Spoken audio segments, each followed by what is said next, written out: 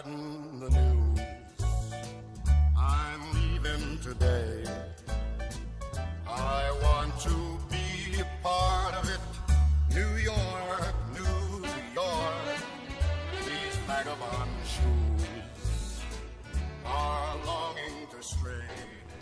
And welcome to the Two Solitudes podcast. Breaking news. Moments before we were about to go live to air, Kevin.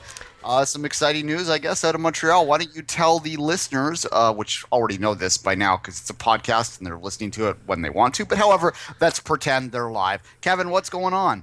Felipe is packing his bags. He's leaving today. He wants to be a part of it. He's going to Red Bulls, New York, Dwayne. Yep, Harrison, New Jersey, to be exact. To be exact, yes.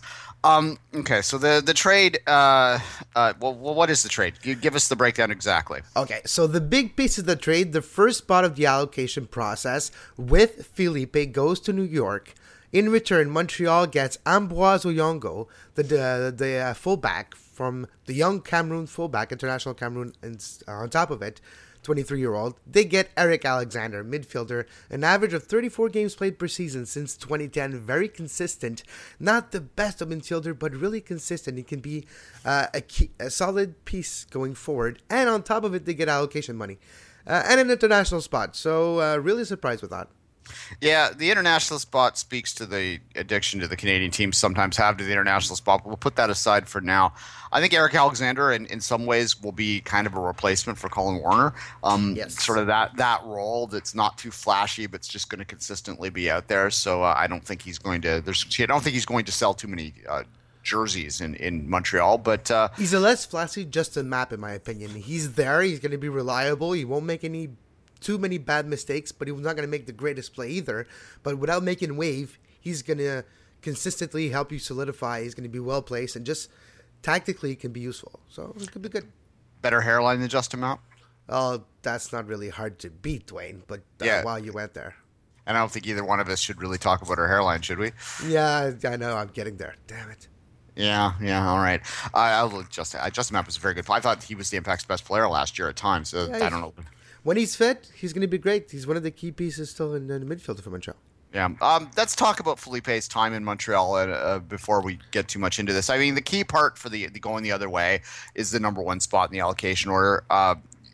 Obviously, the Red Bulls are, there's rumors that Cahill's going to the Middle East. Henri's gone already, so they really are probably going to bring in a U.S. international as their key DP signing this offseason. It's easy to find who Kleshin is probably who we're talking about out there. We're not really an American show, so we're not going to break that down too much, but that's obviously what they're after.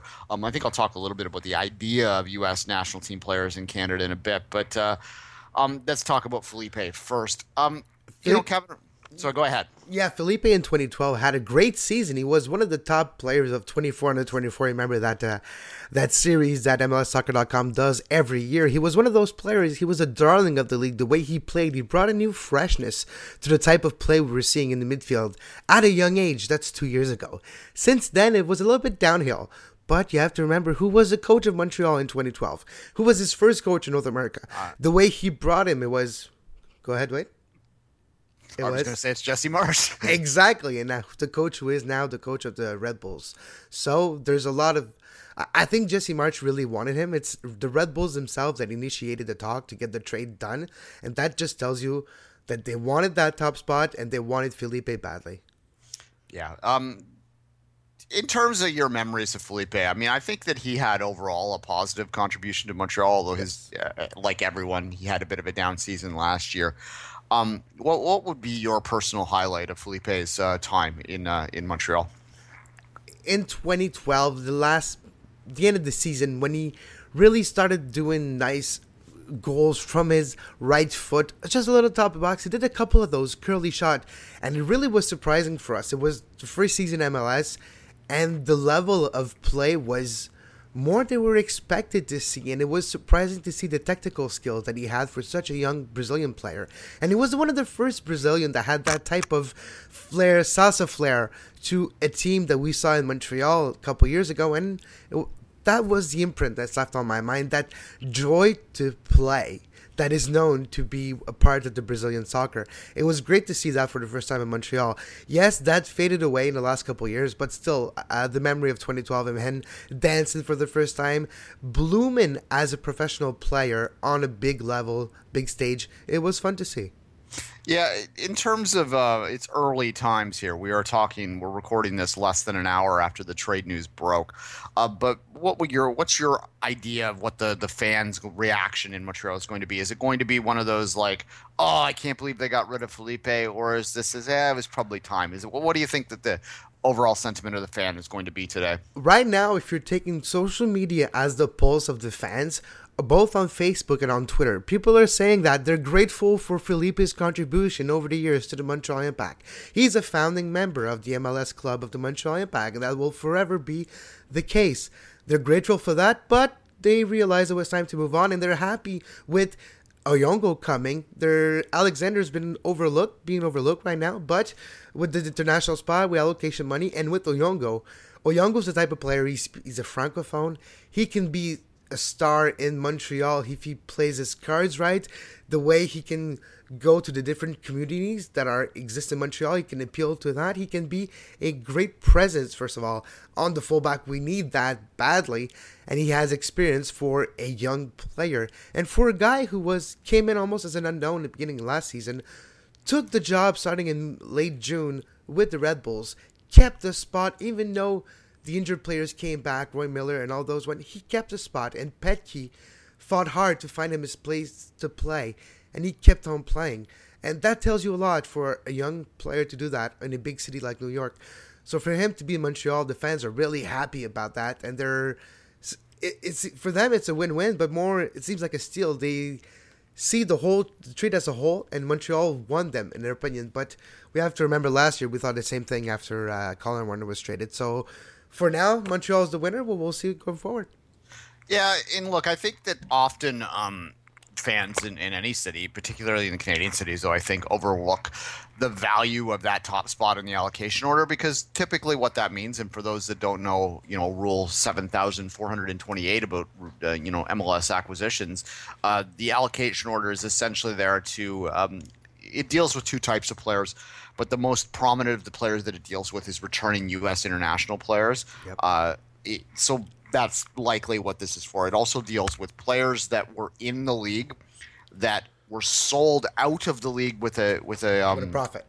With a profit when they come back into the league in order to avoid, and we're going to talk about the CBA and CBA a little bit later on, so we'll get into this stuff. In order to avoid bidding wars against the teams, they have an order. So basically, Montreal was at the top of that order. Now they're not. They're wherever New York was. So if there is a U.S. international returner or a former player in MLS that's coming back, which is generally Americans too, they would then have to go through that order. For Daniel Henry, for instance, would have to go back through this order if he ever were to return to MLS. Toronto doesn't own his rights anymore because they sold them with the transfer fee. One thing that scares me a little, Dwayne, is I have a feeling Felipe. I was talking about how he bloomed on the big stage. He's the type of player that when pressure is there, he thrives on it. Well, at least in 2012, when his greatest moment was with the club. And now with New York having two teams, with that rivalry becoming, and with the Red Bulls needing some flair, some striking power, some skills on the technical side, well, Felipe can thrive on that. And I'm afraid that we might regret that trade in the long run. But for now, we'll see. Yeah, I think that the Felipe situation is as much to do with like I said, with that allocation order, but he's kind of the hidden one in there. I wonder, and I looked at briefly at the New York reaction. It's really too early to get a lot of it out there. Yeah, they're stuck under 3 centimeters of snow right now. It's dangerous. Yeah. I know. We were laughing about that this morning. Why did they call the army? Why do they name? Yeah, I know that. Anyway, we're not going to go there. Why do they name their storms down there? It's the 2015 blizzard, man. I know, but they have like a hurricane name. Like what we call that storm that they're having in the American? It's like a Tuesday in February. Yeah, it's like 6 months of the year. Yeah, it pretty much. Yeah, it is. In terms of the reaction overall, there was exactly what you said. It seems like there was an awful lot to give up, and I think that maybe Felipe will be the key. But before that trade, Dwayne, last week it was announced that Laurent Simon, a Belgian defender, 27-year-old, is now a defender for the Montreal Impact, a center back. He's not a DP, contrary to what we first thought, even though he's that type of level of player. He's not a DP, he is a normal defender, but he had his last game for his club, the Standard de Liège, last Sunday. He scored a goal on his away game, the last game he was going to play in front of his supporters. Actually, it was a home game, but he scored a goal on his last game with the club. He's a legend now for this club. He was going to become the captain next year if it wasn't for circumstances that are outside of football. Sometimes life can help negotiation or can help a move be made. Unfortunately, it was for a reason that it's unfortunate, but it's because Laurent Simon's daughter is autistic. And in Belgium, where he was, there were not the treatment and the type of care and the type of knowledge surrounding autism that are available in Montreal and Canada to this day. So he wanted to make the move to help his daughter grow up and to have a better environment surrounding her to help her become a better person with autism. So with that move now, the Montreal Impact have Bakary Soumare a couple of weeks ago, Laurent Simon and Oyongo in the defense. Even though I'm not sold on Soumare, Dwayne, I still think he's a reckless player, and he's going to have to prove himself and continue to be a more consistent player. Don't get sent off as often with Montreal. But that defense just changed from one of the worst in the league last year to now it could be one of the best.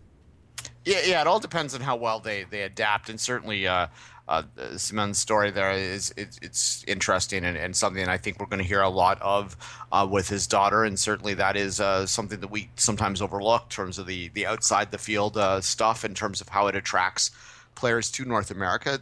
Quality of life matters more than salary sometimes, and I think that we overlook that. And they all speak French too. The whole defense speaks French, so that communication-wise, it's one of the first time we've seen this MLS, a French defense totally. And that can be useful in games where you're trying to communicate without the other team understanding yourself. It might seem silly, but on the long run, it could be really something different. Yeah, absolutely. I mean, any of us that have played in a men's league knows that you're going to run into the odd team that speaks a different language universally than you, and it adds an element. They're calling plays out, and you have no clue. Like, I mean, if you play a men's league in a major center anywhere in North America, there's probably a team that represents a certain community, right? Yep. So this is on an MLS scale. It's kind of an interesting thing that I hadn't thought of. As I said a minute ago, and this kind of segues into Toronto's major move since we last spoke. The adaptation, how quickly discovery signings adapt, is especially on the back end where there's just different refereeing, different sort of physicality. It matters, and I think that with Montreal and with Toronto this year, there is a key to that. If they have brought in the right players that can adapt quickly, and of course I'm talking about Damien Parkis for TFC. If they brought in a player that can adapt quickly, then things look good, but you just don't know. And that would be the major question, at least from a Toronto perspective, to me next year, is how quickly that player fits in, whether he's the right signing. We've had other center backs come in that have been well respected, that have come from bigger leagues, that have completely bombed in this city before. So most fans here are taking a wait and see approach. I would take it that probably in Montreal it would be the same thing, right? Absolutely, but just the fact that they're I've talked about 2 shows ago, and even I think last week, how Montreal needs to go to the francophone file of players to get them into an environment where they can probably adapt quicker than they would in another team in Major League Soccer. They just did that a week after I said it, so of course I had no influence on the move, but it's great that they finally used that, and I think that would help the players maybe acclimatize quicker to the environment, and that means probably be better on the pitch sooner. Yeah, absolutely. And, and as I said at the time when we were talking about that, there certainly is an absolute ready-made attraction for Montreal that's completely unique within MLS based on the language and the culture there. So certainly there's something that you would hope that they would try to go after more often. Kevin, on that note, let's move on real quickly and wrap up sort of the Canadian player moves before we go to our second segment. Kyle Becker, he has been moved on for a second-round draft pick. It was a case, I think, that it square peg, round hole in a lot of ways. We used to get messages from Becker's people that were very upset with sort of his usage a lot. He never really got it's a fair hard shot. to say. Yeah, he didn't get a fair shot. I hesitate to say that, though, because he was here for 2 years, and sometimes his play on the pitch didn't fully say that he should have been here for 2 years, but he didn't get enough starting opportunity. It is interesting that Dallas, and people have always looked down their nose a while back that when they protected Becker in the expansion draft, a lot of people suggested that TFC was lying when they said there was outside interest in him. Obviously, Dallas values enough about his skill set that they are willing to give up an international spot, or at least the perspective of or perception of possibility is what I'm trying to say, of an international spot for Becker. Look what they did with Breck Shea. Cal Becker, for some reason, yes, physically reminds me of Breck Shea, but on the field as well. And look at Dallas, what they did with Breck Shea. Ever since Breck Shea left Dallas, he isn't the same player. We'll see now with Orlando. But Cal Becker could be the new Breck Shea in Dallas. Well, there you go. Hopefully for the Canadian national team that is a workout there. Toronto has replaced him with Jay Chapman, basically. Jay Chapman, young Canadian, plays the same position.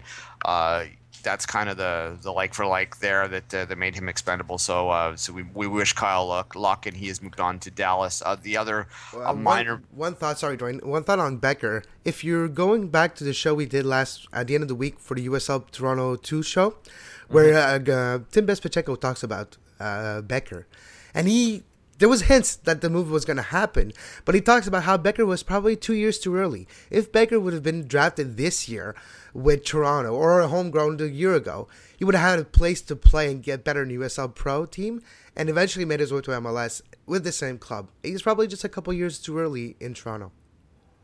Yeah, absolutely. And I asked Bezpachenko if you can listen to that interview from last week, whether having the USL Pro team coming in affected how he approached the draft, and he said absolutely 100%, and that he was sort of looking at 2017 when he was drafting these players rather than in the current year right now. So that will make a difference, no doubt. The other minor move that was made was Eric Zavaleta, not Zavaleta. Not Pablo.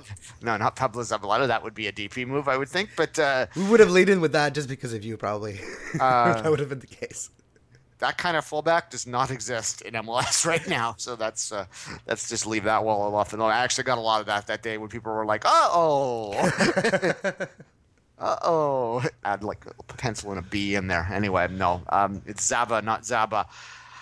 He's the nephew of Greg Vanney. That's going to get some people questioning, but I think this is a case, and I'm going to bring Zavaleta back up again when we talk about the CBA, because he actually was he was Seattle's property. He was a first-round draft pick of the Sounders. Never really broke in there.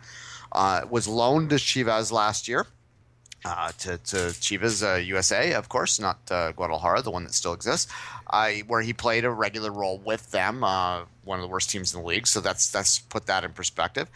He didn't have his contract renewed this year, and that likely is a case of I don't know whether he was GA off the top of my head or not, but often you'll see that when a draft pick that never really worked out gets to the first time that he has to have his contract renewed. Sometimes the clubs they drop them at that point because the money they were on, and that's one of the reasons why MLS is trying to get the draft pick contracts in order. Why you're seeing less GAs in that is because they used to call them the GA time bomb, where you have a player that's somewhat useful, but he's being paid way above what his performance is, and then he gets to the end of this contract and he's been living at $150,000 a year kind of lifestyle, and then to come back for $40,000 is almost impossible for both the player. But anyway, he is likely a depth defending signing. They're talking about him. He's played a bit at the fullback recently, but they think he's a center back. They view him behind Parkis and Caldwell are the starters. So you look at Haglund and Zavaleta as your next two pairing there. So you have four guys. He'll probably get some USL Pro minutes as well, but I think he's primarily there to be the third or the fourth center back within TFC setup. But he's also a player that can kind of rotate out to the fullback position if there's an injury as well. So he's kind of useful that way. But nothing really to get too excited about, but certainly another addition to the back line. I think TFC is probably close to done now. After a rapid fire of 3 weeks or so, I don't expect that you'll see a lot more moves coming in. There's a possibility I'm hearing of another homegrown signing maybe coming in. I haven't heard a name 100%. Mark Anthony Cale would be my guess based on his play in USL Pro last year down the stretch, but he's a wing player for those that don't know, just a width option. I think he'd be coming in for USL Pro more likely, but they might have a look at him for the full team. Other than that, I don't expect any more major additions. TFC, as you see it today, is probably what TFC is going to be. I guess the only other thing to talk about on the TFC front is whether Javinko comes in earlier or not. That's up in the air. I think that they're working on it on the Juve side of things, but maybe by next week we'll have to talk a bit more about that more. But for now, not much. And the Whitecaps, Kevin? Well, I guess the Whitecaps, we're looking at you now, people. We're looking at you, Vancouver. Montreal did a big trade, trying to change what needed to be done. Still waiting for a striker or a DP striker, who knows. But Vancouver, what have they... I heard they made a signing. A homegrown sign, yeah. He one of their academy kids. They've signed him to a homegrown. He's USL pro in mind. Ben McKendry is his name. There's an article up on CSN, like Mike McCall, if you want to read it. I'm glad to see the Whitecaps giving their homegrown signings anyway. Let's hope they get some minutes, and especially hope they get some minutes in USL Pro, but I'm not going to break that down much more than that. I think that the Whitecaps are pretty confident with what they have and are probably going to go in pretty stable to where they have. They made a defender signing last week too, so shouldn't overlook that. But let's take a break, Kevin. We'll come back. We're going to break down the CBA. Players are talking about they're using the S word, Kevin. Ooh, that can't be good. Thanks for listening to the Two Solitudes Soccer Podcast with Kevin Laramie and Dwayne Rollins. You can reach the guys on Twitter at 24th Minute and at Kevin Laramie, or both of them at Two Solitudes Pod. Reach the guys on email, twosolitudespodcast@gmail.com, but especially subscribe on Stitcher Radio. Now back to the show. And welcome back. Kevin, have you figured out yet exactly how we're going to approach this podcast during a 2-month-long strike? So we'll talk about how there's a strike and players are not playing, and how, well, you're the CBA expert, so I'll ask you a question about how eventually they're going to get signed, because they did use the S word this week, right? Yeah, they did use the S word this week. A couple articles came out. Brian Strauss, ESPN, Grant Wall from Sports Illustrated, they both sort of had some stuff that was out there where they talked to players, and players said that if they didn't get free agency, they're going to strike. So, look, this has caused the Chicken Little world of the MLS bubble and social media to lose its collective mind. There's a lot of talk about how a strike would, quote-unquote, destroy the league. It's how it would completely mess up the momentum, blah, blah, blah. Look, no one is going to argue that a strike or a lockout, a work stoppage would be good, because clearly it's never good in any sport. But this idea that it would destroy the league is giving the league too little credit on how strong it is at this point in time. That no one is going to do some action that is going to ultimately destroy the league.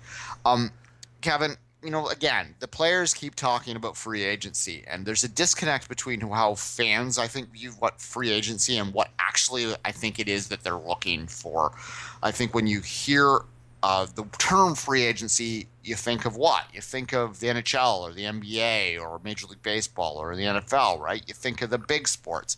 And, well, no offense, MLS is still ways behind those sports. And you think about multi-million-dollar contracts. And even on an MLS perspective, you think about Bradley coming back or Altidore or whatever. Big money, right? Jovinko. What you don't think of is Eric Zavaleta. Eric Zavaleta was out of contract. Seattle Sounders did not want him anymore. But because of the way the MLS rules work, he was still their property. TFC had to give Seattle a second-round draft pick in order to sign him. And I believe that what the players are looking for as much has to do with Eric Zavaleta being able to move to another team when his previous team doesn't want him for the same salary. And it's not as much about the big money signings. It's part of it, and I think there is an element of having like a guy that's played 6 years that wants to move home, or what have you, because if you're making middle class income or upper middle class income, as the case may be, you may want to be home. Maybe you have a family, maybe you have a baby, and you want to go close to grandma and grandpa, right? Like, there's lots of reasons that you might have a little bit more freedom of movement.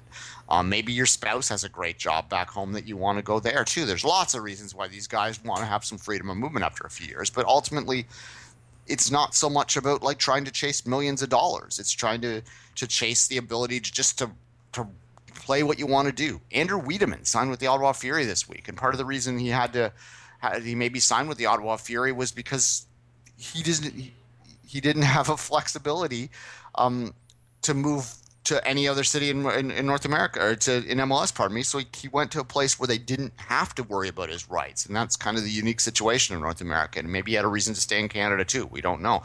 Maybe Andrew Wiedemann, Canadian international. Who knows? It was easier for him to go to Ottawa just because he didn't have to think about that. It just signs with the Ottawa Fury, which is a single team, and it's done. I think it just goes to the single entity thing too, right, Dwayne? Because they're all the same owner anyway. So it's.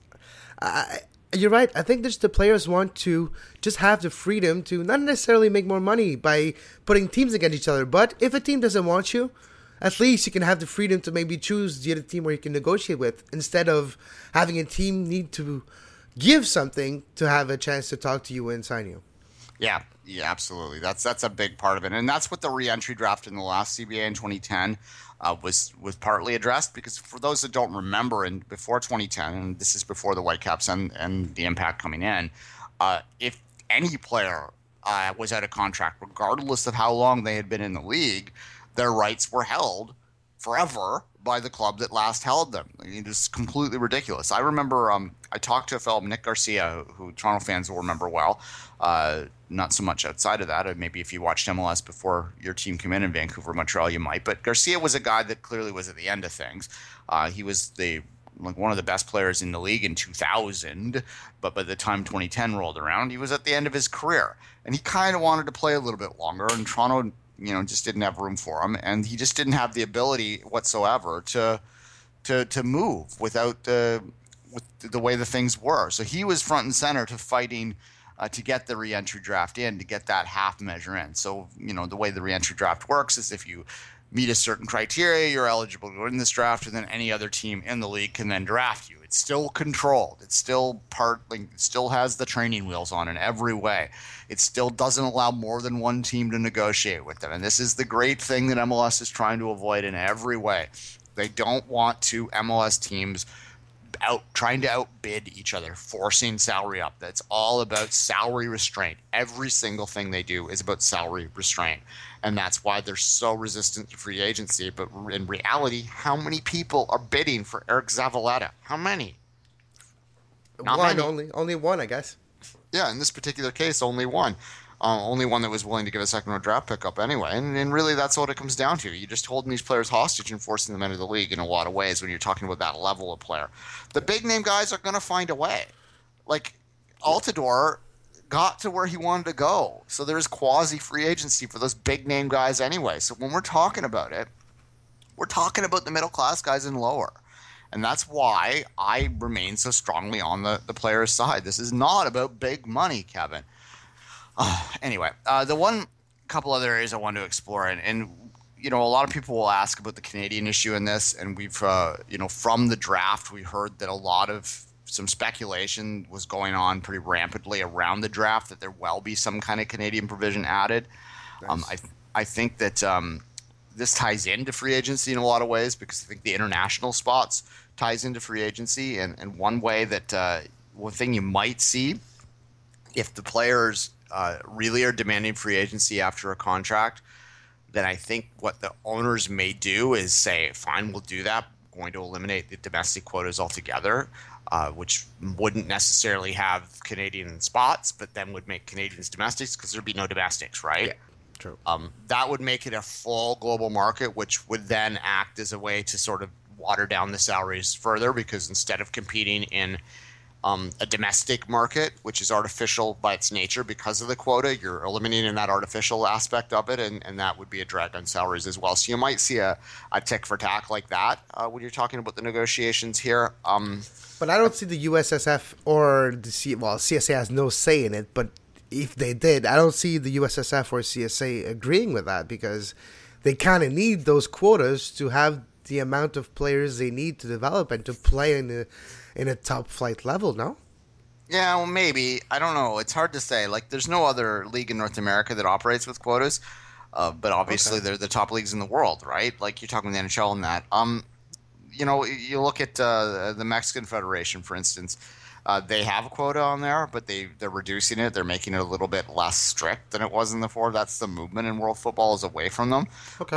However, I think that in the U.S., that the U.S. program might be strong enough now that it doesn't really need it anymore, and that there still would be teams that would naturally go towards Americans if they maintained a draft system in there, which I don't see any evidence that they're going away from. Then obviously their players coming into your system are going to be American. If you maintain an academy system, then obviously those players are going to be Canadian or American. I would far rather see them move away from international quotas if they were going to. I don't mind the idea of scrapping them altogether. If they're not, then they need to address the Canadian thing, absolutely, as we've said many times. But if they're going to not do that, then fine, open it wide open, because that does effectively make Canadians domestics, as I said. However, what I would far rather see them move towards is something where each team is required to have X amount of homegrowns, and it's particularly because that also in effect makes the Canadians more, makes the Canadian spot more valuable. If each Canadian team had to have 5 homegrowns on their lineup at each time, wow, something like that, which is essentially what the Mexican system works, is you have to have a certain amount of young Mexicans in your lineup, right? I think that's a great idea. Yeah, then that forces you to do that sort of stuff. This is another CBA way when we're talking about stuff like this, I think, though. Another 4 or 5 years away. But I could see a couple additions to the international spots, so there's less American quota out there, because it would just act as a drag, particularly if they were to open it up a bit. And I think that the players are pretty resolute in this, so they probably are going to open this up a little bit more. But I suspect what you'll see is some kind of compromise where it's easier to qualify for that re-entry draft. That's what I expect will happen. That rather than have any provisions on how you get in there, just any player out of contract goes through the re-entry system. That might be what happens in the end. It would be more open in a way, and it would be kind of like more transparent, because the allocation process would be a little bit more open. So that would make sense too. Yeah. The last thing we'll talk about in this, I guess, is that, do we think that they'll strike? I actually think that the owners would be more likely to lock out before the players strike, because the players don't make enough money to really make a prolonged time before they strike. So if the players were going to strike, in my mind, what would happen is that they would start the season and time a strike to have its biggest effect, and that's why the owners would want to take that power out of their hand, because if you had if you play without a CBA, which you can, and you get to August, you get to the playoff run when people are starting to get interested, people are starting to get excited. Maybe the Women's World Cup has increased some exposure as well out there. The players could then go, you know what, we want a free agency now, or we're going to pull it, and that the owners are just never going to let that happen. What the owners would do is I think that they would then lock out, so that they then are basically taking the money out of the player's hand and trying to just take the air away. I'm surprised though that they didn't do it at the beginning of the training camps, because basically all the teams have started their training camp this week or last week. So I'm surprised that they didn't do it, because usually that's when they need to do it, that it doesn't look as bad the public view, because it hasn't started yet.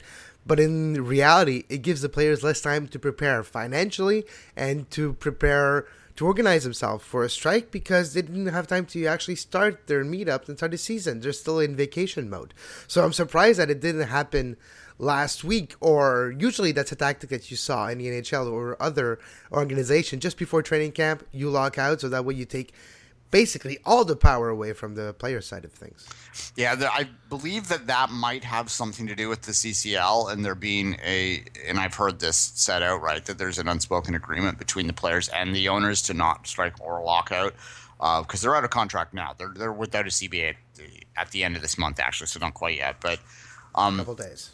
Yeah, so basically they can't lock out until next week. But I have heard that they have an agreement in place, like a handshake agreement, to not do it before the end of the CCL games, until all the teams are out of the CCL, because they just don't want to put the teams in the position where they'd have to forfeit a game in there, which might be what would happen. I mean, just think about it.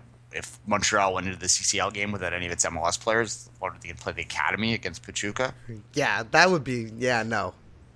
Yeah, that'd be all you'd be left to, the Trois-Rivières attack, so to speak. The academy playing against Pachuca, 28-0 on aggregate. Yeah, no, it might not be pretty. So I think that there is that kind of thinking out there. Lots of time to talk about this. As I said, this is going to run up. This is going to run out in the next couple of days. I think that ultimately it will get solved, but it's going to come down to the wire. I think it's absolutely they're going to play a game of chicken, and it's going to come down to the wire, Kevin. Absolutely, and unfortunately, I think you're right. Just the fact that the divide between two sides, just on the power level, the power scale, the fact that it's millionaires and billionaires, well, more millionaires in the world of MLS, but it's those huge owners against the David, against the small players that on the big scale of things, the average of salary, Dwayne, if I'm not mistaken, is surrounding 100,000, if not lower than that in the whole league, right? Yeah, absolutely. Yeah. It's gone up, but it certainly is still not something where anyone's getting rich. So it's still not the same power for the players. So the threshold of when you not necessarily cave in, but when you agree for your own, for the better of yourself, for your own financial reason, when you start to say, finally, okay, I accept it, is a lot lower than when it is for an NHL or NFL player. So, yeah. Absolutely. All right. Let's take a quick break. Come back. We're going to talk a little bit about the grassroots in Canada and the debate that has flared up around that in recent days. Well, thanks for listening to the Two Solitudes Soccer Podcast on Stitcher Radio with Dwayne Rollins and Kevin Laramie. Subscribe to the show on Stitcher Radio. Listen to the show on Stitcher Radio. Stitcher Radio, Stitcher Radio. Would you just please subscribe to the show on Stitcher Radio? Thank you very much for subscribing to the show. And now, back to the show on Stitcher Radio. Coming soon on Stitcher Radio. And welcome back. And the fallout to the U20s continues, although a lot of people would be upset with me if I said the U20s because they'll say that the top does not get fixed without fixing the bottom first, which is the essence of our conversation now. I'm, of course, talking about grassroots problems in Canada that have existed for many years. This idea that we don't have a system that's pulling in the same direction, and that ultimately results in us just simply not producing enough good players. Jason DeVos, writing for TSN, wrote an article this week that had a lot of people talking where he said that Canadian soccer is just never going to get better because no one cares. Let's start there. Kevin, do you think no one cares? I think some people care, but the amount of people that care, I think, is not enough to make those changes that we would love to see take effect at the grassroots level. They'll, on the top, at the top of the top flight, we'll see those changes, but it'll never be deep enough that the effects of those changes can be seen. Yeah, yes and no. You're right, and Jason's right that there aren't enough people that really truly are passionate, but at the same time, there are a lot of people that are passionate about it, and you only need a few to affect change. And I bring it back, and I hate to belabor the point. If you listen to our other podcast, Five Rings, you'll know that we talk about Tennis Canada a lot. We talked about the changes, like even the rugby women's program, Basketball Canada. We talk about all these to own the podium, like these things that are happening in Canadian sport that have had major effect. Now, soccer's a bigger animal than those. Certainly, soccer's a different kind of idea than tennis for sure. Mm-hmm. But absolutely, when you look at Tennis Canada, and look, let's talk about them for a second. Let's pinpoint them. Yeah. Tennis Canada isn't about two players.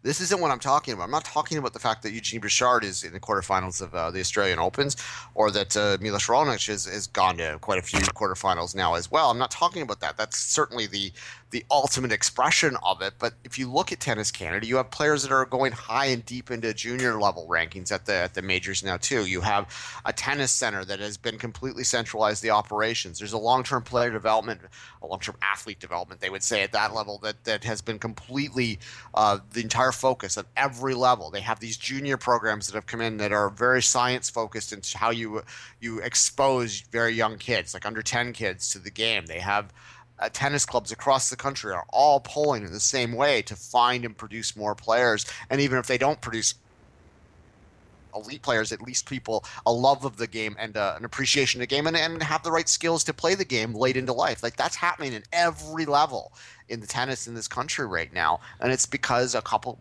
years ago, a decade ago, someone looked in the mirror and went, we're a mess and we need to fix ourselves and we need to actually start being athlete focused rather than stupid politics focused. And they made the changes, even though no one, and I say no one obviously there was someone, but very few people, in the same way that no one cares about tennis or that soccer, in the same way that no one cares about soccer now, no one cared about tennis then, but yet they made the changes. So this idea that we're just, throw our hands up, which is kind of what I get sometimes about these articles, it's ridiculous. You just need to find the person with passion and put him at the right place so they can affect those changes, I guess, right? So we need to find that one person that's willing to sacrifice, not necessarily his reputation, but that's willing to fail with a program to be able to change it. Sometimes we're so afraid not to mess things up more or further that we don't benefit things in the long run. You need to be able to fail to succeed. Yeah, well, you have to get pulling in the same directions. You have to have strong-willed leadership that's willing to get the vision out there and explain the vision and defend the vision and fight against those that are going to resist it. Because whenever there's change, there's going to be a resistance to the change because people are they're set in their ways. Humans are human beings, Dwayne. For them to admit that they made the mistake, it's something huge to do that. And when you want to do change, is basically what you're doing. You admit that you made mistakes in the past, and that is hard to do. Yeah, and when it comes to soccer in this country, everyone understands that we're terrible. Everyone can't be worse, really. Yeah, but no one is willing to admit that they're the reason why we're terrible, right? Like you always have, we're terrible, but it's because those people there are idiots. That's kind of the prevailing attitude you get in Canadian soccer. We're awful here in Ontario, but it's only because those bastards in BC pull us down. And then in BC, you have those idiots in central Canada. They don't know what the hell they're doing, and they're trying to dictate us, and that's why we suck. No, we all suck because none of us will talk together. None of us talked. None of us listen to each other. We just fight. That's all that happens in this system from top to bottom is everyone just fights with each other. Anyway. So basically, Dwayne, you and I will get a big truck. We'll gather all the president of the Soccer Association of the province, lock him up in a room, and don't let him out until they agree that we need a program that's a pyramid from top to bottom that's pulling in the same direction, technically, tactically, and fitness for the athletes. Yeah, that would be a good start. But unfortunately, what would happen then is that these presidents would put that out to their members at the grassroots, and then you'd have people at the grassroots that would go, what the hell are they talking about? Like, why? Like, you look at the long-term player development plan rollout. I mean, it's based on sports science, and it will work if it's allowed to go in there. And there have been changes that have been going on for a while, but they will resist them on every level. So you need someone there to fight for it. Does the fact that soccer is the most played recreational sport in Canada actually impeding on the top flight of soccer in Canada, because you don't get the people realizing there's a problem because they're just thinking, yeah, he just plays once a week to stretch his leg or to have fun. It's nothing more than that. So why would we put more thought into it? It's just there to do that.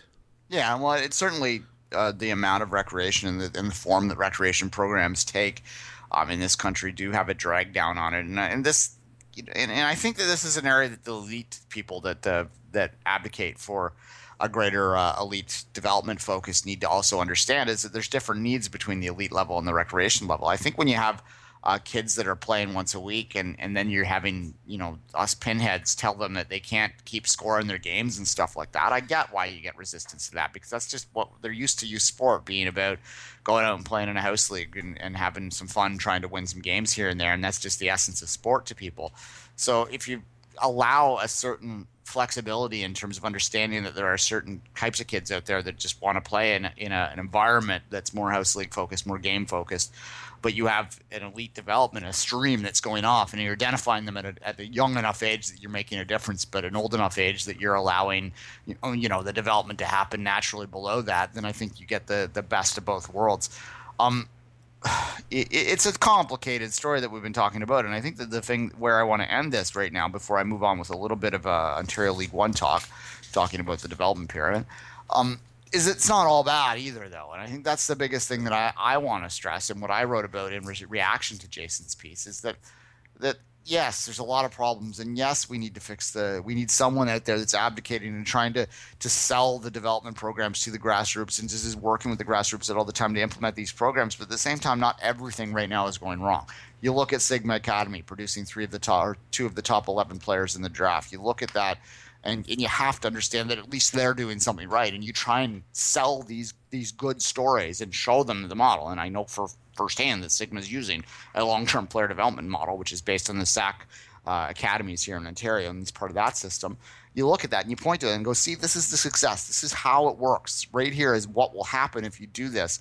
Ultimately, not every program is going to be as successful as Sigma, but some might be, and you just need to get those good stories out there, because right now we're just completely inundated with the crap, right?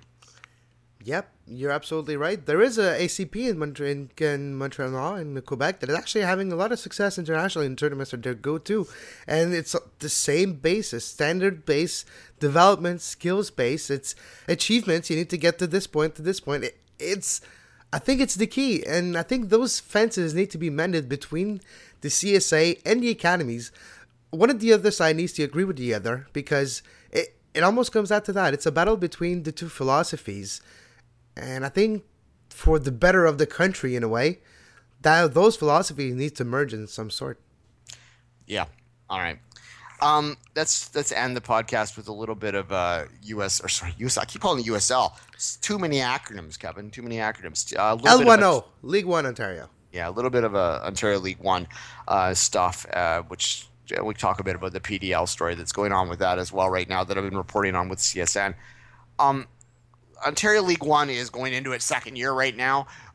They look like they're going to expand. In fact, I think they've officially put it out on their Twitter feed, but I'd heard it last week that there will be 12 teams operating in Ontario League One next year. I have it on pretty good authority that one of those 12 things is going to be Oakville.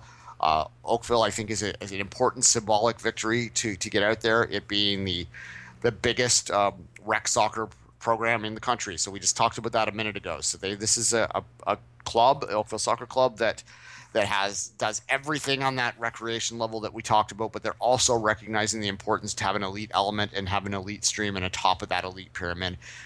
If in fact this comes true, I think it's great news that Oakville is going to be part of Ontario League One next year. Jason DeVosso's stomping ground, where he used to be the technical director of the Oakville Soccer Association. Yeah, absolutely. And I'm not entirely 100% sure on exactly how the Oakville thing is going to work, whether it's going to be a merging situation like we saw in Durham, where you had a couple clubs come together to create Durham United, or whether it's just going to be a senior team at the top of their level. That announcement is probably coming later this week, so we'll let them do more than that. There's going to be another two teams out there. I've heard the one's probably going to be not necessarily in the GTA. I'd heard suggestions that maybe Hamilton, Niagara, down that way. I don't know what club for sure it is, but certainly I've heard that. I haven't heard much on where the other one is. It might be a Toronto-based club as well, like in the proper city of Toronto. That is actually when International de Toronto folded last year, or ceased operations last year. That made it a case where there weren't any teams operating actually within the city of Toronto. They were all peripheral. Yeah. I'm sorry, I guess Masters might have been in Scarborough, come to think of it. But however, there was none really in the core. So that might be addressed. I've heard that. Maybe even a name that people are familiar with from the past might be involved in that one. So I've heard that. But the other important development on the League One side of things is that it has been confirmed now that there will be a women's league. They're looking probably at 6 teams next year, which I think is a great start. I'd like to triple that eventually, but six elite women's teams to start, I think, are an absolute key thing right now. 6 more than it used to be. It's great. Right? League One just started their women, and last year was it was a goal of them, but it never went out and announced it. Remember when we had Dino on the show, when you interviewed him in the press conference of the League One, he said maybe. He said they'll look into it. And a year later, okay, we have 6 teams of women. Not bad. All right. Right now, I'm also, this is very at the end, and we'll have to address this later. It appears that the Gilberto transfer is done, 99% done, according to a gentleman that's involved with the community, Joey something. I don't want to butcher that name right now. I just saw it. He's going back to Brazil, it appears to be. He's an MLS writer is reporting this, so it's 99% done, as we're hearing from an MLS writer. Based in that Gilberto has been transferred back, so that's not surprising. We'd heard that. I actually was the first to report that Gilberto was not going to come back to TFC last fall. So once again, we're correct on that front. But TFC So fans, does that set the way for Giovinco to come early? it would certainly make it possible because they'd be down to 2 DPs. Yeah. I don't know whether that is tied in. It could be. What we're hearing is he's been training at Vasco, is the club in Brazil where he's training, and that's likely where he's going back to the Brazilian league. Look, he scored 7 goals last year. We all felt that there was a good chance that he would adjust and have a good breakout year. I don't think we're ever going to find out now by the sound of it if he's going back to Brazil. But, it is a case where the guy didn't score 15 goals last year, so you have to kind of move on. And if this is the money he's going to allow this movement to come in, then it is what it is. There certainly are going to be people that are upset about this in Toronto. There will be people that don't care about this in Toronto, but it's early days right now. This is just breaking as I'm talking now, so I'm just trying to get my thoughts as we speak. And until next week, now or maybe later this week, if there's anything that come up, Dwayne, we'll probably do a special show like we always do. But until then, Dwayne, have a great soccer.